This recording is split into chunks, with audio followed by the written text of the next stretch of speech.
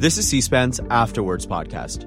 This week, Center for Immigration Studies fellow Todd Bensman discusses his book, Overrun, How Joe Biden Unleashed the Greatest Border Crisis in U.S. History. He takes a critical look at the immigration issues at the U.S. southern border. He's interviewed by Daily Caller investigative immigration reporter Jenny Terre. Wyndham Hotels & Resorts makes travel possible for all. Whether it's the long haulers looking for a great cup of coffee, a roomier rest for the on-a-whim road trippers, or a place to make summer memories with the whole family.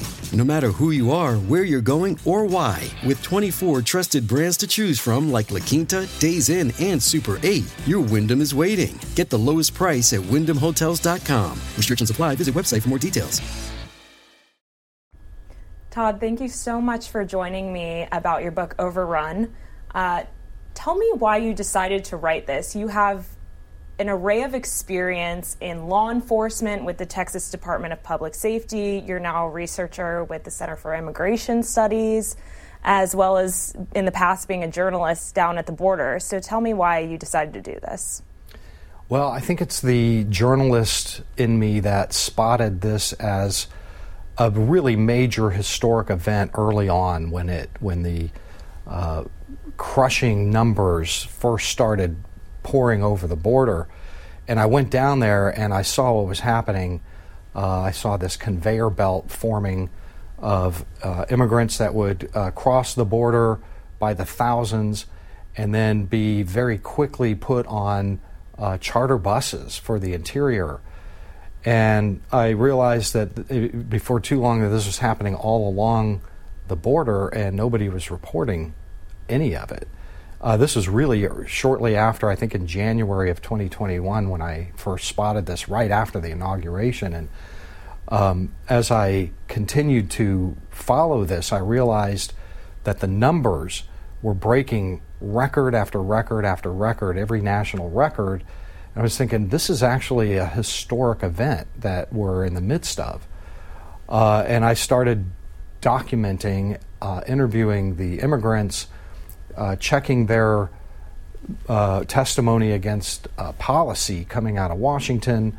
And I realized that they were coming for the policy changes as a direct result. And after about a year of this, when I saw that there was also an absence of any sustained media coverage, and that it was just worsening in a stair-stepping, escalating way.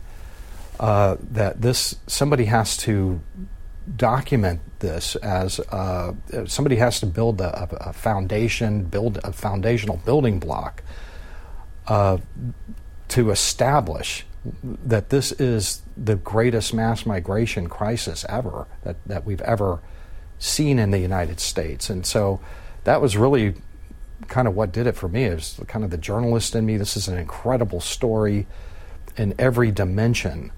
So, I put it together.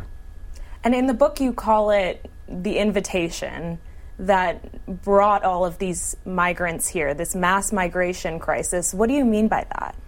Yeah, La Invitación. That came from a La Linea cartel smuggler that I met by accident under the bridge in Ojinaga, Mexico, where I went to ask the question, why are there so many immigrants crossing through this desolate area when in the past, it's mainly just been a drug smuggling corridor, not a human smuggling corridor. So I went there, and I was looking for immigrants to interview on the Mexican side.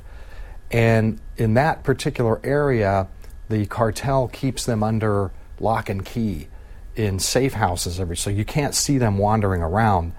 And I was having a lot of trouble finding immigrants to interview on that side because this is runner traffic. These are people that are not giving up. These are people that are going to try to evade Border Patrol. They're not going to be getting on the buses. They're going to be trying to get to I-10 and then get picked up and go to Chicago or wherever. But after 10 and 15-day backpacking trips through the wilderness, guided by these smuggling guias, they call them. So I had a translator with me, a Texan, and we were wandering around, and we decided to get some video under the bridge, and we ran into this guy who was on his break from his last trip, and he's making a lot of money, and he's got cocaine with him under the bridge. They're drinking beer, and they have a couple of prostitutes, and before long we were like all best friends. Now normally my personal security code is to avoid cartel people at any level, anywhere, because that can be dangerous. They make a quick phone call, and next thing you know, your whole life has changed. But before I knew it, this guy had already checked with his boss without me knowing it, and they granted an interview. And so I asked him, to what do you owe all of this, the women, the cocaine, you're buying a brand new truck, like all this money? And he looked at me and he says, La invitación. And I said, what does that mean? And he says, well, Joe Biden canceled deportations in the American interior. Nobody's getting deported, and that's an invitation for everybody to come. And so we're cashing in. And he just laughed. He's like, the La invitación, they've never seen anything like this in the area ever. And they're very grateful for La invitación. But that's what told me early on that because of smugglers saying it, over here in Washington, they're coming up with root causes and all these complex issues about why a broken system, etc. But this La Linea cartel guy knew exactly what it was. They canceled deportation in the U.S. interior, and now they're coming. It was that simple. Right. So let's talk about the series of policies that started with the Biden administration on both the U.S. side and the Mexican side, because you kind of documented both of those things. What were some of the things you could trace all of this to? Sure. Well, you have to remember that the Trump administration bequeathed a really comparatively secure border to the Biden administration. First of all, he had Title 42, the pandemic control measure, where everybody gets kicked back to Mexico. Everybody gets kicked back to Mexico. Men, women, children, families, whatever.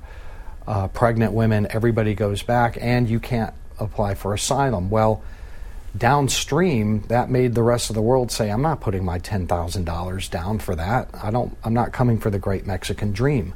I'm coming for the great American dream. And what Biden did was, on the very first day of his administration, was he carved out these huge exemptions for family units, especially in Texas, from 42. So we won't push back the family units.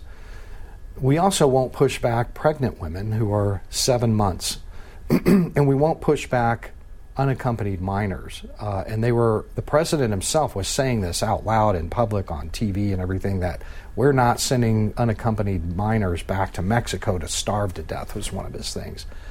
So they flooded in. They came in, of course. If you were a family unit, you had a kid, or you were 6 or 7 months pregnant, the first thing in your life, the number one priority in your life, is to get that money, pay the smugglers, and get over immediately before they change their minds.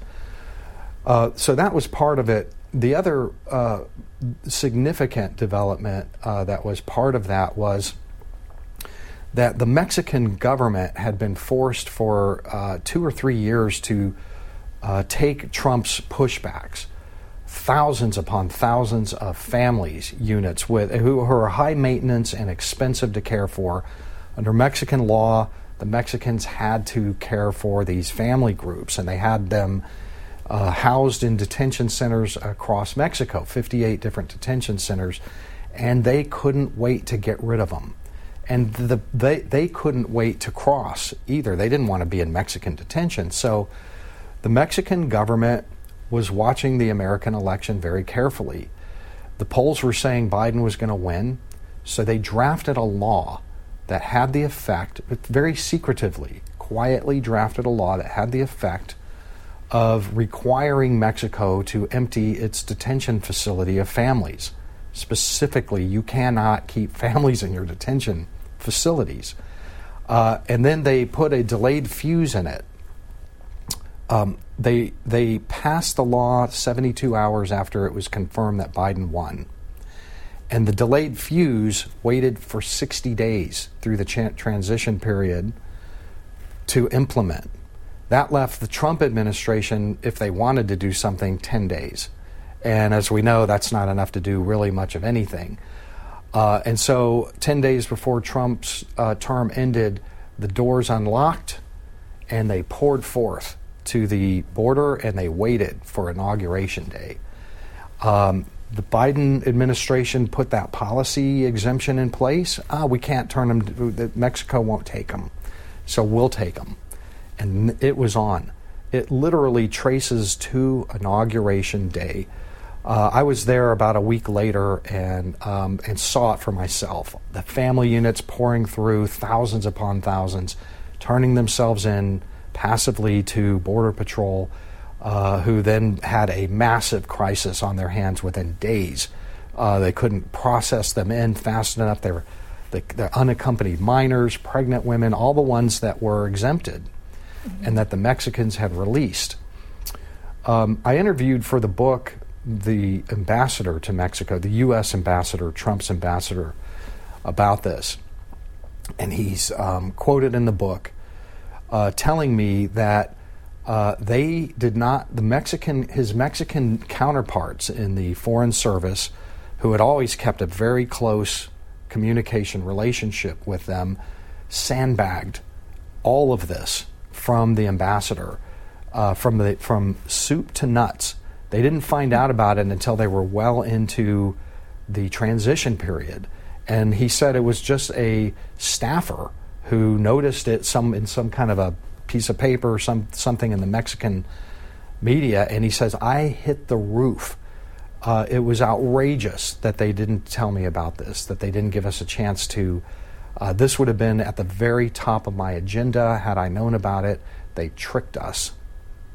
So tell me about the conversations you've had with some of these migrants as they've been making their journey, because you've been down in Central America, you've been south of the border, and then the conversations you have with them after they cross. Right. So, I spent a lot of the last 2 years in the field, every chance I could get away for, a week or 10 days or 3 days or whatever. Went to as far south as Costa Rica and Nicaragua and all through Mexico and Guatemala. I had an opportunity to cut the border from Tijuana on the Pacific coast all the way to the Gulf of Mexico. And the idea is, it's just the journalist in me is, what are they saying? Why are they coming? Because there seems to be debate about this, about why they're coming. Smugglers are tricking them into coming with disinformation, for example, or we have a broken system. Trump broke the system, so they're coming because Trump broke the system. And there's these root causes. Maybe there was a hurricane last year somewhere or whatever, poverty in Haiti.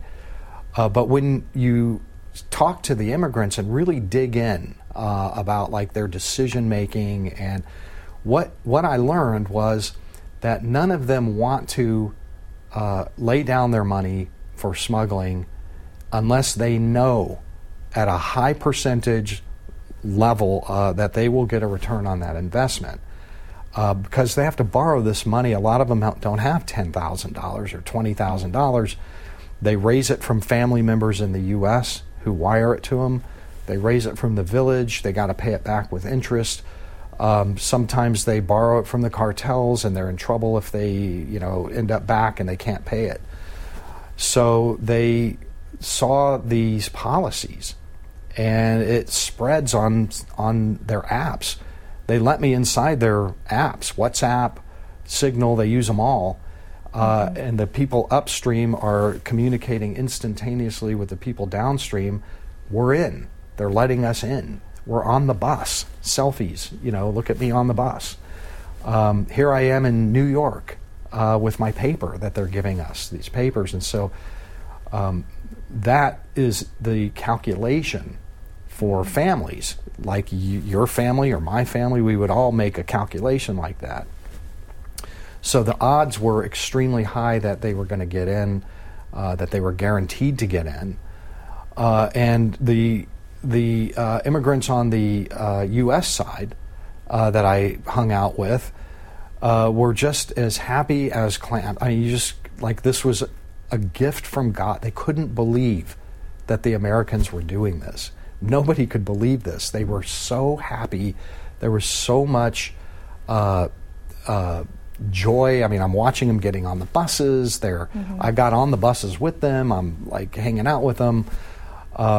They are understanding that their status isn't quite settled, but they also understand that they're never leaving. They're in.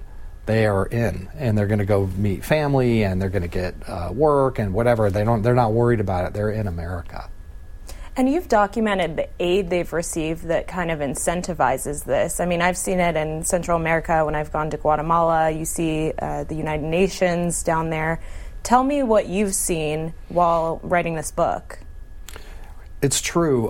There is a constellation of American NGOs, lawyers, United Nations agencies of various kinds that have all coalesced around the migrant traffic, all the way down to South America.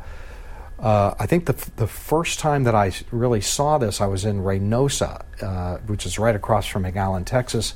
Big camp there, crowded camp, and everybody's in line for something, some kind of aid, this kind of aid, COVID shots, whatever. And one of the lines was they were being handed debit cards.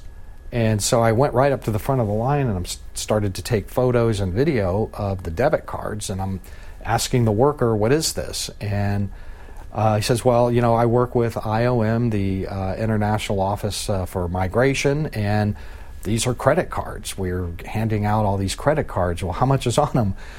Well, they get almost $400 every 2 weeks, and it's renewable while they wait to find their way across. So that was the first time I saw that. I tweeted it out. It was controversial. People didn't believe it, etc.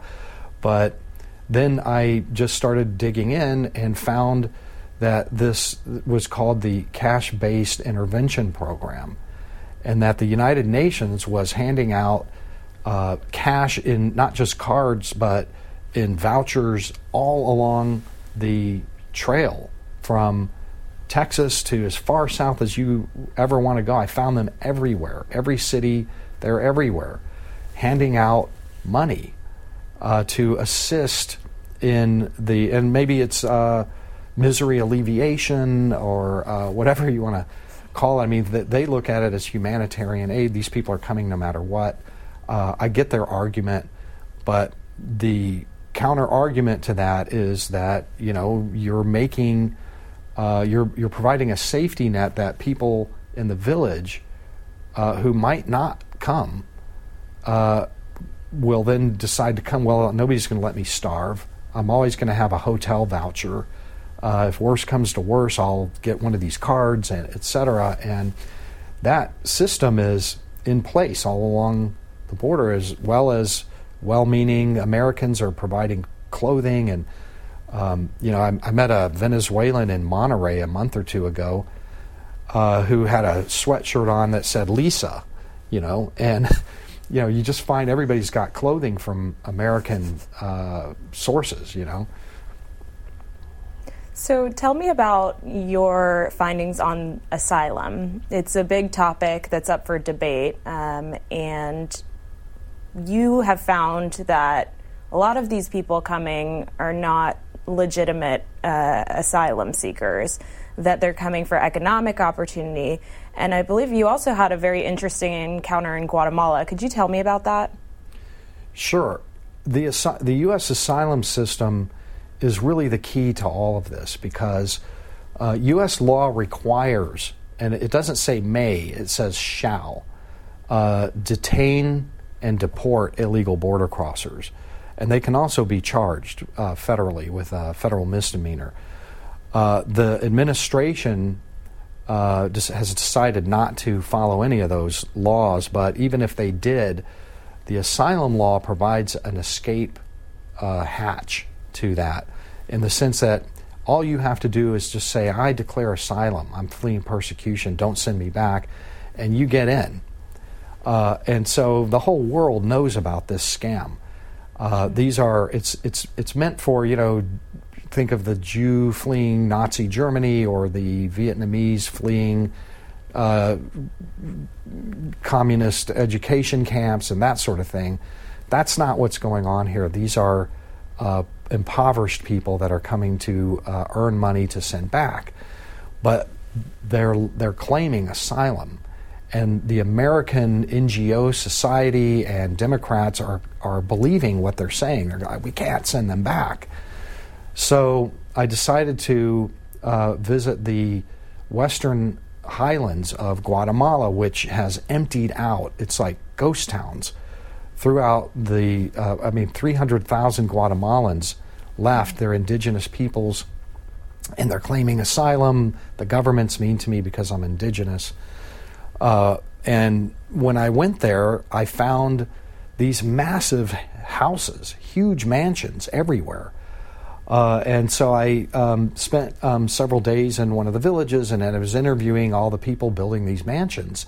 And the story was that we sent our son to work in the U.S. and to send money back so that we could build this, 15,000 square foot cement house out here so that they can return. Okay, that's not asylum. That's asylum fraud. And all of those people, and I interviewed 3 different families that were all building in the different stages of construction, that they were building these houses. And when you drive through the Western Highlands, you see to the horizon villages with these giant houses everywhere like mushrooms. You could go to any of these villages and it's the mushroom house phenomenon. And I don't mean to make light of it, but the fact that they're planning to return undermines any claim of asylum, but they're in on an asylum claim, and I think the American people need to know this. They need to understand just how bogus this is. The other thing is that, I interviewed all the villagers and the town leaders and everything to make sure what I was talking about was what I was going to report was true. What kind any government, are they mean to you guys for being, indigenous and whatever? They're like, there's not a police officer for 2 hours around here. Like we're good. It's been since the Civil War 25 years ago that there was anything bad happen. People here, what the vice mayor of this one town said, people here die in their bed, of old age. That's what. So the other issue with asylum is that the Haitians, for example, and the Venezuelans, well, they're living for years already. They're not coming from Haiti. The supermajority of Venezuelans and Haitians that are crossing over the border are not coming from Venezuela or Haiti. They're coming from safe third countries like Chile, which has got the most powerful and healthy economy in Latin America, and took in hundreds of thousands of Haitians, gave them asylum, residency, work authorization, and they stayed there through the Trump years, comfortably, making money. And when the Biden administration opened the door to them, they threw away their Chilean ID cards, crossed the border, said, I'm applying for asylum from Haiti. I'm coming directly from Haiti, skipping over the years that they spent in Chile or Brazil. And you can find their ID cards scattered all along the riverbank. I've got grocery bags of these things in my home office. That is the definition of asylum fraud. Those cards, if they were to be caught with them in the U.S., would be evidence against their claim. You were safe. Why are you claiming that you need asylum now? And of course, I've interviewed so many Haitians, and I always ask them about this. And they're like, yeah, I love Chile, the nightlife, the beaches, etc. But one of them told me, for example, I asked, how's life compared to Haiti in Chile? And he's like, it's 1,000 times better. Just great. I'm like, then why would you leave Chile to come to America? Because his eyes kind of glazed over, and he said, because America would be 1,000,000 times better. So these people are just upgrading their lifestyles, taking advantage of these policies. But the American people believe that they're fleeing horrible Haiti. It's all a lie. The Venezuelans that we're seeing right now, supermajority of Venezuelans have been living for 5, 6, 7, and 8 years in Colombia, in Peru, in Chile, and all these 7, 10 different other countries, in relative prosperity, certainly not being, fired on by Venezuelan troops or something. But they're all claiming, I can't go back to Venezuela. It's all predicated on a lie, and I think that my chapter, Insane Asylum, just lays it all exposed, and we need to fix this asylum system. It's a tweak, is all that would be necessary to fix that. And tell me how rhetoric has played a role in this. You kind of document the shift that has been with Democrats before the election, in recent years, former President Barack Obama, some of these migrant advocacy folks. Why has there been this shift to push for less detention, less restrictions on the border? Like you said, there's not really prosecutions of illegal crossings. So what has changed? I think what changed was Donald Trump came into the picture with an aggressive-sounding immigration policy that so infuriated the American left, and especially the far left, that they reacted in an overcompensating way against the Trump policies. That's what I think happened. And they were empowered as a result. Now, the traditional Democrat Party coalition, the people that are kind of in the left to the rightish in the center around there, were always pretty well, border security people. I mean, Barack Obama, they used to call him the deporter-in-chief. Mm-hmm. Bill Clinton passed, really what would be considered today draconian laws. He criminalized illegal entry. The typical Democrat was pretty well in favor of border security as a way to protect the American worker and the unions and some of their base coalition. But in this case, the far left was, and even the middle left was so supercharged by Trump's immigration policies that they gained power. They gained real power. And in the campaigns, in the Democratic primary campaigns, you suddenly saw all 12 or 15 candidates talking about no deportation, no detention at all, amnesty for everybody, defang ICE, abolish ICE even,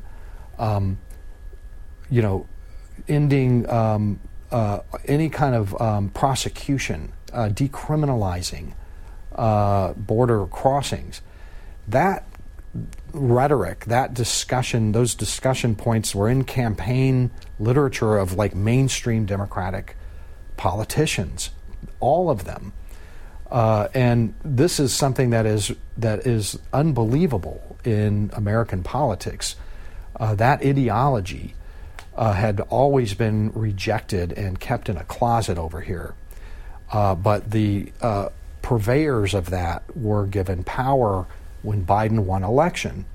And they seized the immigration portfolio and put those ideas and that rhetoric into action. I noticed that a lot of that rhetoric and a lot of that ideology came from Antifa on the streets when they were doing Occupy ICE demonstrations in this campaign. Their placards. I was in the intelligence business still at that time in Texas. And we and my team had to study these Antifa groups that were occupying federal properties in Texas and threatening ICE agents. And there were a lot of physical threats that were happening about ICE. And we had to get smart on those groups on the very far left. And when the presidential campaigns came in, I immediately recognized all of it. And I point out in the book that I was able to kind of connect that rhetoric to how it became policy, and Joe Biden and Kamala Harris's campaigns were filled with it. And Bernie Sanders had been a tough guy on the border for years, and then he switched into this as well. So that's where we are to this moment. That ideology and those advisors and people that are in DHS, the White House, State Department, political appointees are from that. Right, and you talk about how Democrats have kind of seized on this narrative, especially from your upbringing. You're Jewish. Your bubby fled Europe due to persecution. And this is kind of the narrative we're hearing, that, these people are fleeing persecution just like the past generations did, just like Bubby did. Yeah. Tell me why that's not the case. Right. Well, I think the common narrative that comes from that far left fringe precinct that I'm talking about is widely accepted. It's gotten a lot of traction, a lot of purchase in the United States, which is that, well, we have to let them in because they are fleeing definite death. They are going to die. If we turn them back, they're going to die. And having spent time in their countries and time speaking with them, it's just simply not true. It's just not true. Some of them have had problems, like maybe people who live in South Chicago. But people who live in South Chicago are not moving to Europe now. There are other places to go. And if you're crossing 10 different countries to get away from whatever the problem was, you're not for real. My great-grandparents came from the Pale of Settlement, and they were under constant attack by Cossacks who were raiding and burning and pillaging and murdering Jews in their villages, and these pogroms that went on and on and on endlessly, and nobody would take them. They had literally nowhere else to go, and they were able to secure permission to board ships to show up at Ellis Island and a few other places, and they were subject to deportation back in the early teens, but they were permitted legally to enter the United States. They were for real. We have great documentation about those people. We have great documentation about Vietnamese boat people, what they were leaving in South Vietnam re-education camps. These are not gulags and Nazis and Cossacks in Honduras. They are different than my bubby because they had a bad crop or they're tired of living in a dirt hut. And that's the extent of it. But our asylum laws were not built for those people. Unfortunately, it's just, we can sympathize with being poor and wanting a better life, but there's a legal pathway. You can't just cross illegally and be allowed in to this country. It's not up to you. It's up to the people that live here. Just like it was in the time of my great-grandparents. It was up to them to grant them legal entry, and they came. They wouldn't have come, I don't think that they were the type of people that would have just broken in, no matter how bad it was. Let's talk about the national security element, because as you noted, you have a background in this, and you've also collected tons of IDs and documents. My question is, why are people dumping those documents? I have my own bags of them. I've seen them. I know for a fact they're true, and it's all over the place. So is there a potential national security element to that? I think most of the ID document dumping going on is related to the asylum fraud issue. But it also would behoove somebody who, for example, already has a criminal history in the U.S. to hide their identity so that it's not very easy. If they know that we're not fingerprinting or taking biometrics because there's like an onslaught on and we don't have time, we can't do it, you might want to throw away your ID and come up with a new name and a new ID. But one of the problems with this level of mass migration is that everybody who is entering the U.S. this way is more or less a stranger, almost everyone. And we don't have a way to do background checks on people from Venezuela, for example, or people from Syria. Those countries don't like us, and vice versa. You can't call the Syrians and ask for a criminal history check. You can't call the Maduro regime and ask for, you can't call the Cubans to ask for a criminal history check.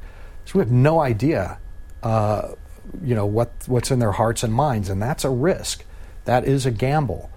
But we also have seen the greatest number ever of people being apprehended at the border who are on the FBI's terrorism watch list already. We have traffic coming from all the nations of the Middle East. I've met them. We've seen Iranians. I've met people from Chechnya. I've met. There is a shelter in Tijuana that found that there was enough demand for their services that they are only taking Muslims, immigrants, to help them get over the border, give them shelter, food, a place to stay, halal food, and all the rest. And I went to visit that shelter. I spent a week in and around it. I interviewed the migrants there and the director, and they are 2 blocks from the wall, and most of them are just illegally crossing in. And nobody on the American side has ever bothered to interview her, or the director, or to ask for information from them about the people coming through. When you had 98 people on the terror watch list cross in 2022, some of them probably went through this place, and there's intelligence and information about them. Also, we should remember that in this mass migration, 40% of everybody hitting that border, more than that actually, for the first time ever, it's usually 3% or 5%, are from somewhere other than Mexico or Central America. They're from 150 countries around the world. I've met, and you probably have too, Africans from just about every nation. I mean, Ghana, Benin, like you just can't even, everywhere. They're coming in, Cameroon, Congo, Somalia, Morocco, Mauritania, you name it. They're coming through, and, I've met Liberians and Sierra Leoneans, and there have been just atrocious wars there with, terrible, the worst kinds of human rights violations that you can imagine right out of a horror flick, who are crossing our border, and we don't know whether they were victims or the perpetrators. They're tossing their IDs. I found them. You can find their passports. That means that we probably in the coming years will find that we are giving sanctuary to warlords and people that committed terrible crimes against humanity. All of these things, terrorism, espionage, lots of Chinese crossing through the border, people from Iran, people who are from nations that are adversarial to us, that would love to plant some good old-fashioned spies in the United States, and we would never know it. Tell me about the gotaways, those people who run, they're evading apprehension from any border authorities. Well, so the border crisis generally is bifurcated into kind of 2 looks. The one is the one that you can see readily by Fox News drones over Eagle Pass, right, where the 3,000 cross and they just sit there passively and they wait to be processed in. Those are the chosen ones. They know that they're getting in.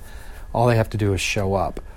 But there is this whole other dimension that is happening because Border Patrol has been redeployed to process those people, and so they're off the line, so to speak. And you can drive for 100 miles and never see a single Border Patrol because they're all in the facilities taking care of children and keeping them getting them processed in. So that has led to a rush of the not chosen, the people that know that they're not getting in. They're still subject to 42, or they have criminal history that is disqualifying. I have met so many. I mean, every trip I go down there, I meet some perfect English-speaking Honduran or Guatemalan or whatever who speaks perfect English, and I'm like, what are you doing? And he's like, well, I lived in the U.S. for 12 years, and I got deported, which usually means you committed a crime, and once you served your time, we deported you. So my next question is always, oh, you got in trouble, huh? And it's like, yeah, I got in trouble, but I'm going back now. Why are you going back now? Because the border's open. Mm-hmm. And so the runners, we call those runners and gotaways, is astoundingly huge. It's a huge number. It used to be 20,000, 30,000 a month. It's 60, 70, 80,000 a month now, and it's been like that for a really long time. That pool of runners and gotaways is very likely has a high concentration of criminality in it. And those people are running to get to the deportation-free zone of the interior America. They understand, like my guia under the bridge, the guide, that this is la invitación, that if they could just get through to the interior, nobody's going to deport them, even if they have terrible criminal records. One more thing about that, CBP keeps, they very proudly issue press releases every time they catch a child molester or a gang member or a murderer. And if you spend time on their public website, you can just go for miles and miles and miles of rapists, murderers, axe murderers, whatever, domestic abusers, serial manslaughter, DWI killers, robbers, just every possible terrible kind of criminal. Those are the ones they caught and put a press release about. We've had 1.5 million not get caught right on through, and those people are here. So journalists, researchers like yourself, we take risks in telling these stories. You've had some interesting encounters while documenting this, and one in particular in Costa Rica. Could you detail that for us? So I went to Costa Rica, and yeah, there is, I try to reduce risk. It is, you're in cartel territory. If you follow the rules and you're careful, you're going to be good. And you don't spend too much time asking the wrong questions in the wrong places, that sort of thing. Just be smart. But there is risk, as you know, if you go down there. There are things that can happen. I went to in the summer of 2022 to check out a part of the International Trail that comes out of the Darien Gap and then moves through Costa Rica in the northern part at the border with Nicaragua, and they move into Nicaragua. That is a very underreported area. The smugglers that work there are working out in the open. You can go talk to them and film and watch what they're doing, and the immigrants are coming off buses, and they are being picked up by these smugglers and brought to the Nicaraguan border. A town called Los Chiles is where I found that happening. And I was there for, probably about a week working with the smugglers and getting to know them and interviewing them. And I eventually started to hear about a scenario where they deliver the immigrants to Nicaraguan soldiers who have been corrupted. And One of the smugglers, a guy named Felix, I happened to persuade to let me follow one of his loads up to the border to deliver them to the soldiers. And he himself had been he was a deserter, so from the Nicaraguan army, and he knew guys, and so that's how he had his business. So they apparently approved it. We took the load, we drove in, but unbeknownst to me, the other smugglers, when they got wind that he was taking us in, warned him not to take us in. And they threatened him, but he didn't tell us this. He didn't tell me this. I had a translator with me who actually made his living in executive protection. It's not why I hired him, but it turned out to be useful a little bit later. And we followed this load of Haitians to the border, and the Nicaraguan soldiers came out of the jungle on a motorbike. I described this, and we kind of watched the handoff, and on the way back, we were accosted by a group of the smugglers that didn't want us to go there, and there was an exchange. There were threats, very explicit threats made in Spanish that were translated, and my executive protection guy and the smuggler that I had in the back of the car said, "This is for real. You gotta get out of here." And so there was a flight. I'll just say that we fled. We had to flee right away. So there was things like that. A kind of a white knuckled thing that happened. There were some other incidents that have happened over time, but it's all part of the as it's part of the game, Absolutely. Could you tell me why you decided to write this as this issue is ongoing? As we speak, the border continues to be overrun, as your book is titled. So tell me why you started writing it and completed it, while this is still continuing. So it's a couple reasons. One is that it is hard to write a book that freeze frames in the middle of a story that's still going on. I won't deny that because there are things that have happened since the book was submitted that I would love to have put in there.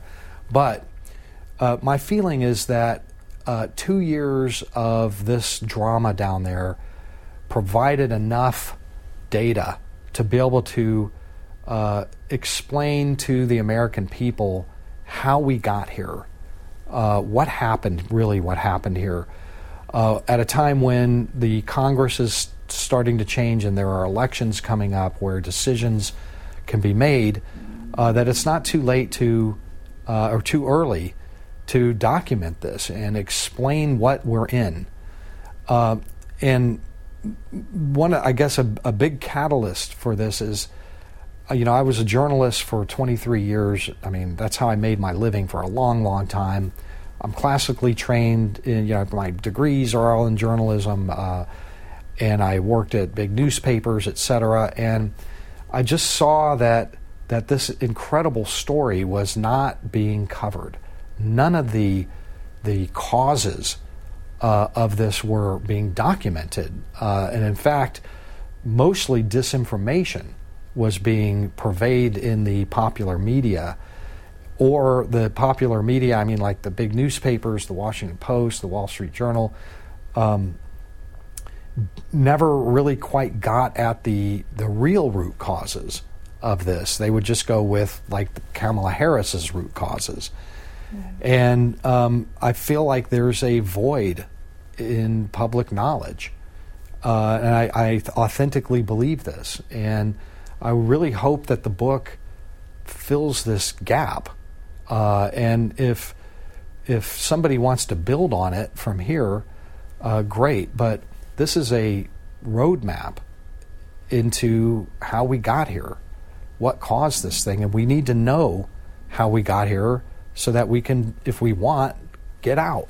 You got to know the path in if you want to take the same path out. And I really hope that the book provides that service and that it dispels a lot of the misinformation about, like, why are they coming? when did this start? It's just, did Biden really do this? Like, this can't just be, this has got to be some partisan thing. But it's not. I intended this thing to not be partisan. I tried to apply my training to this book. It's a reported book.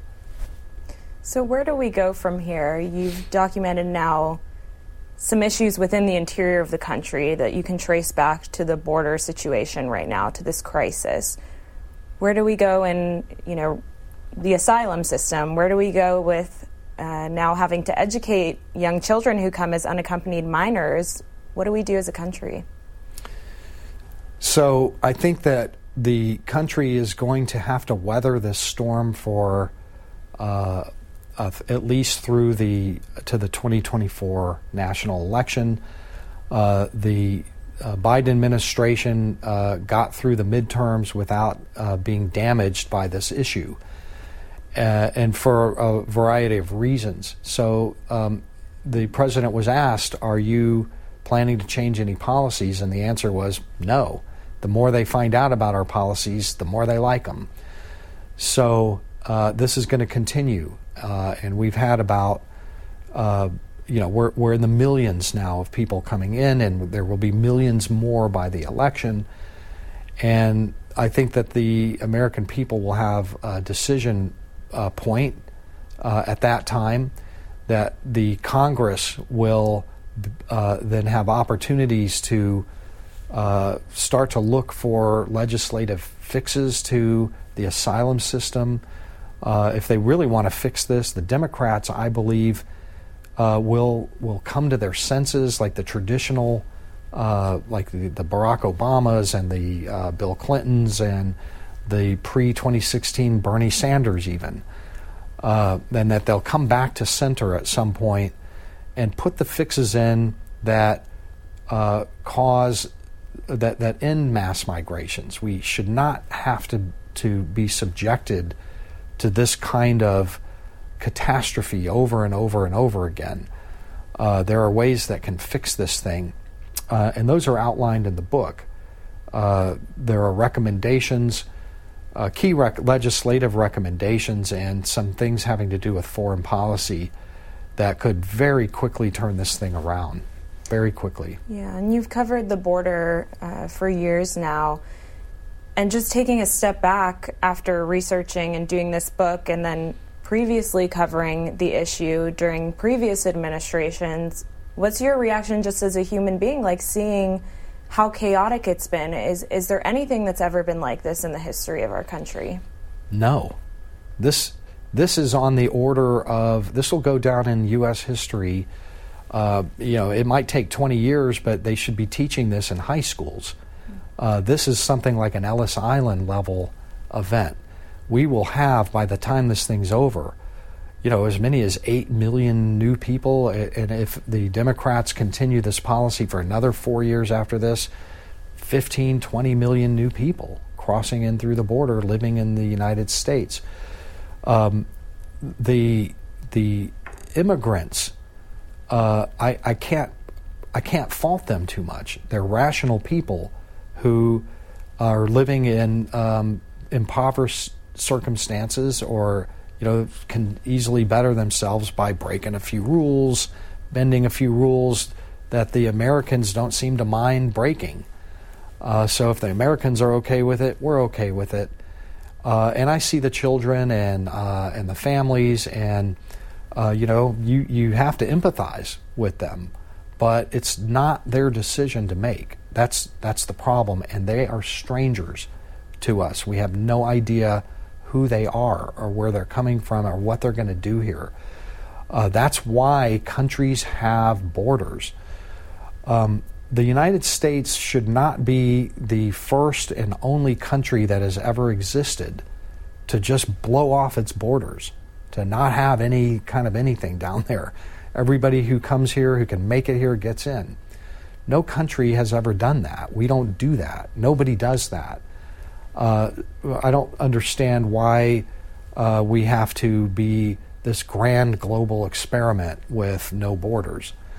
But that's kind of where we've arrived at the moment. So I think that Democrats at some point will come to their senses on this issue. There's a reason why Democrats in the Democratic Party has opposed this kind of thing, because it hurts their base. These millions of people drive down wages among people who are in the lower socioeconomic ranges already inside the United States. Black communities, Latino communities that are legal, poor people that are just trying to get by, now have just all these millions of people who are going to do it for cheaper. And it's going to hurt the Democratic base at some point. Do you think at that point it will be too little too late? We're going to have, as of the time that we're speaking now, there's a pretty long list of U.S. cities that have declared emergencies within their municipal boundaries and are demanding federal bailouts. That's because these numbers are so vast. The demographic of the supermajority of them is low education, low resources, low skill. They're coming in with strong backs and maybe a willingness to work, but a huge number of them are on our social welfare rolls. They're uninsured. They're getting free medical care. We have hospital systems that are already declaring bankruptcy, that are in the red from this. And I think that is just going, we have school districts that are suddenly having to contend with huge surges of migrant children who don't even speak English and often didn't even go to school in their own countries. So they're showing up, and in the book I have on the final chapter a case study of the Cleveland, Texas Independent School District, which has suffered from an onslaught of 100,000 illegal immigrants in this tiny community around Plum Grove and Cleveland, Texas, in the last 4 or 5 years, and what that did to that school district and how they're having to contend with that. Bond elections, can't keep up with purchases of portable classrooms, ESL teachers, just all kinds of social problems in the schools, etc. And I believe that is happening across the nation right now already. But they're suffering in silence and they're not getting any media attention.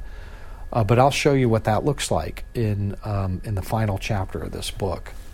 Well, thank you so much, Todd, for telling this story and for documenting it, because as you said, there's just so little of us that actually do. Really appreciate it, and hope everyone buys the book.